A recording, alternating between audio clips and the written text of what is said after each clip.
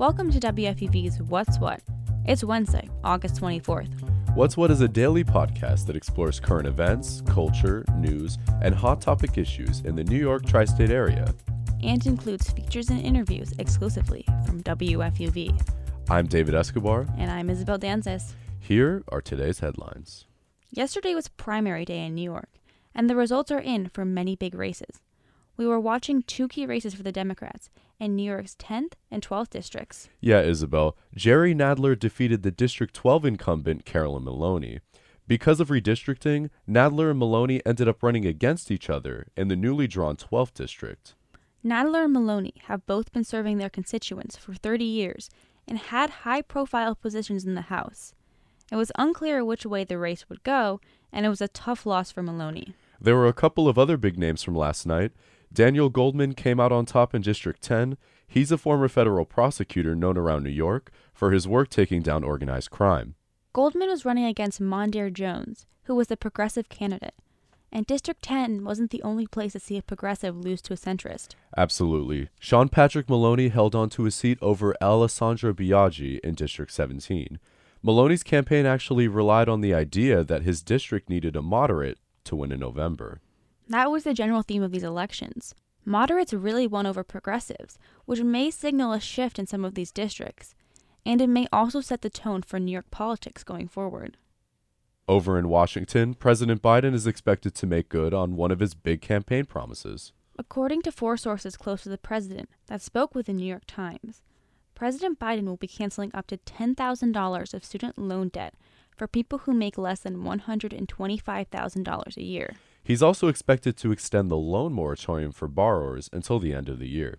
That freeze was set to expire at the end of August. And for Pell Grant recipients, $20,000 of debt will be lifted. But the plan is most likely going to be challenged in court. But if it passes, it'll provide relief to 43 million Americans who owe $1.6 trillion with a T dollars in student loans. For some people, that'll provide immediate relief. According to federal data, almost a third of Americans owe less than the $10,000 of relief Biden is proposing. Today, the city's taxi drivers took to the streets. They rallied outside the governor's office in Manhattan. They want taxis and other for-hire cars to get exemptions from the proposed congestion pricing plan. That's right, David. The city has proposed a few plans for congestion pricing, but the one that's got them protesting would add a $19 fee on rides below 60th Street. A lot of taxi drivers are worried that the fee would make cabs too expensive for New Yorkers, and they'd be forced out of business. And those fears were confirmed by an August 10th environmental poll that projects a 17% dip in rides if the fee were to go into effect. Congestion pricing isn't a new idea, though. There's already a $2.50 surcharge for trips below 96th Street. And that $2.50 has gone a long way. Nearly $1 billion have been generated in 3 years. New Yorkers are celebrating Marsha P. Johnson's birthday today. Johnson is a well-known LGBTQ advocate. She's best known as a leader of the Stonewall riots in 1969. There's a bunch of events around the city today to celebrate. New art is actually being revealed this afternoon in Marsha P. Johnson Park in Williamsburg.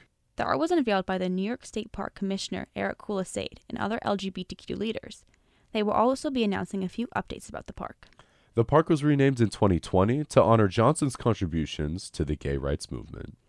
I don't know about you, David, but I definitely have an attic filled with who knows what. Yeah, and I think everyone can relate to having a box full of junk, but most of the time it's worthless. Well, that's not the case for Chris Stein. He's a guitarist and co-founder of the band Blondie. Ken Shipley, a producer, recently restored tapes of the band that were found in a box in Stein's barn. The cassettes, reel-to-reel tapes, and other records had 124 tracks on them.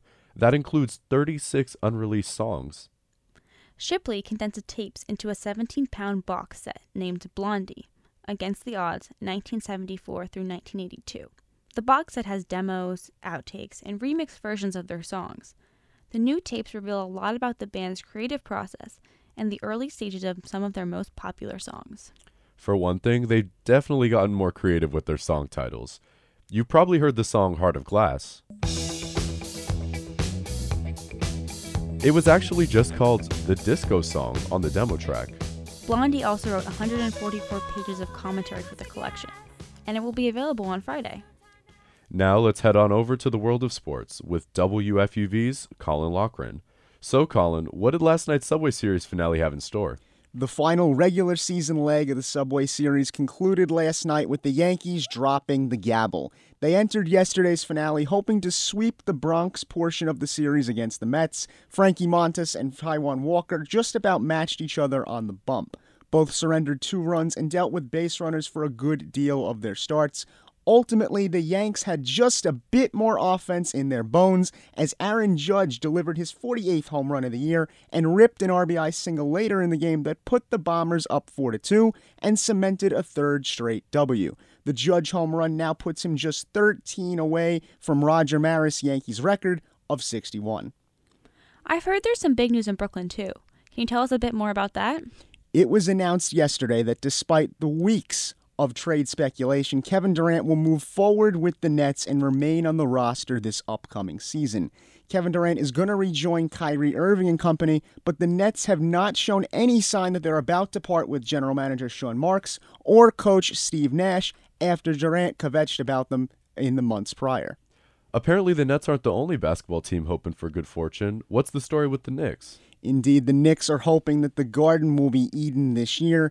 Former Louisville basketball head coach and current Iona play caller Rick Pitino recently told the New York Post's Mark Berman that Utah Jazz star Donovan Mitchell would, quote, treasure playing for the Knicks. Pitino coached Donovan Mitchell at Louisville, so New York fans should take the statement as yet another sign that if the young guard gets any say on if and where he may be traded, he'll be wearing orange and blue. Thanks so much, Colin.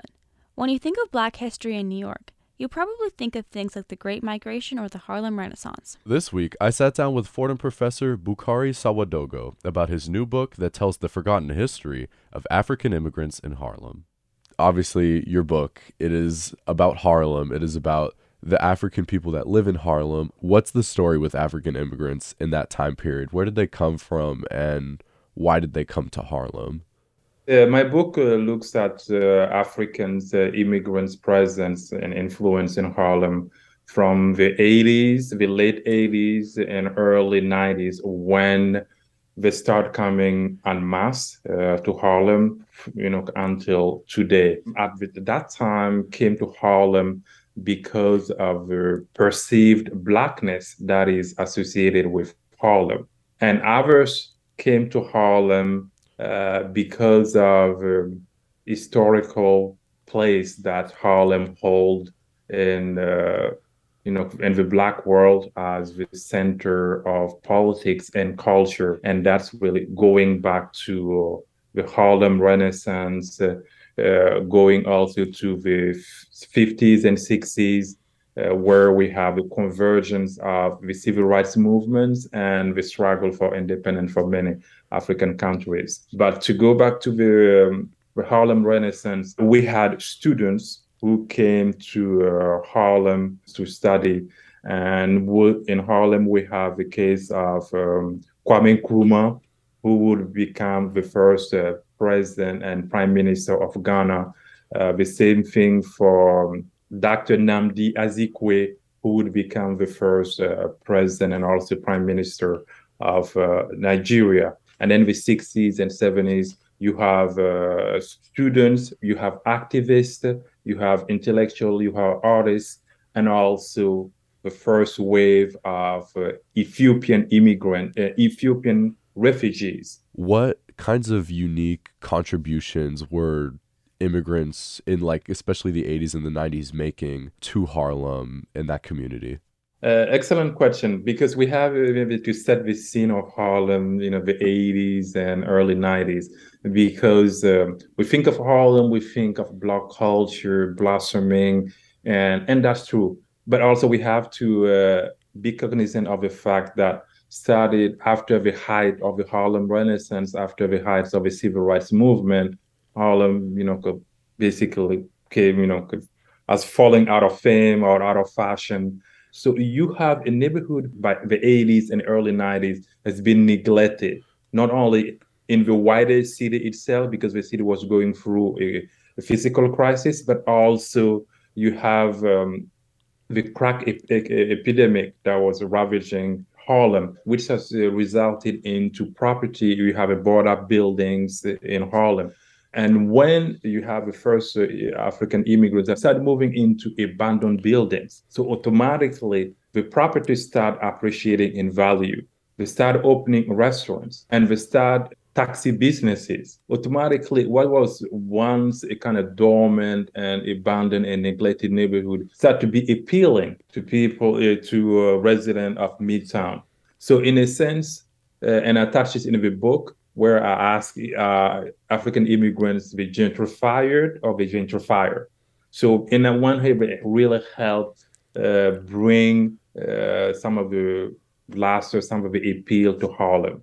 That was my co-host David Escobar talking with Bukari Sawadogo about his new book, Africans in Harlem. Fordham Conversations taps into the Fordham University community to discuss issues that impact our world near and far.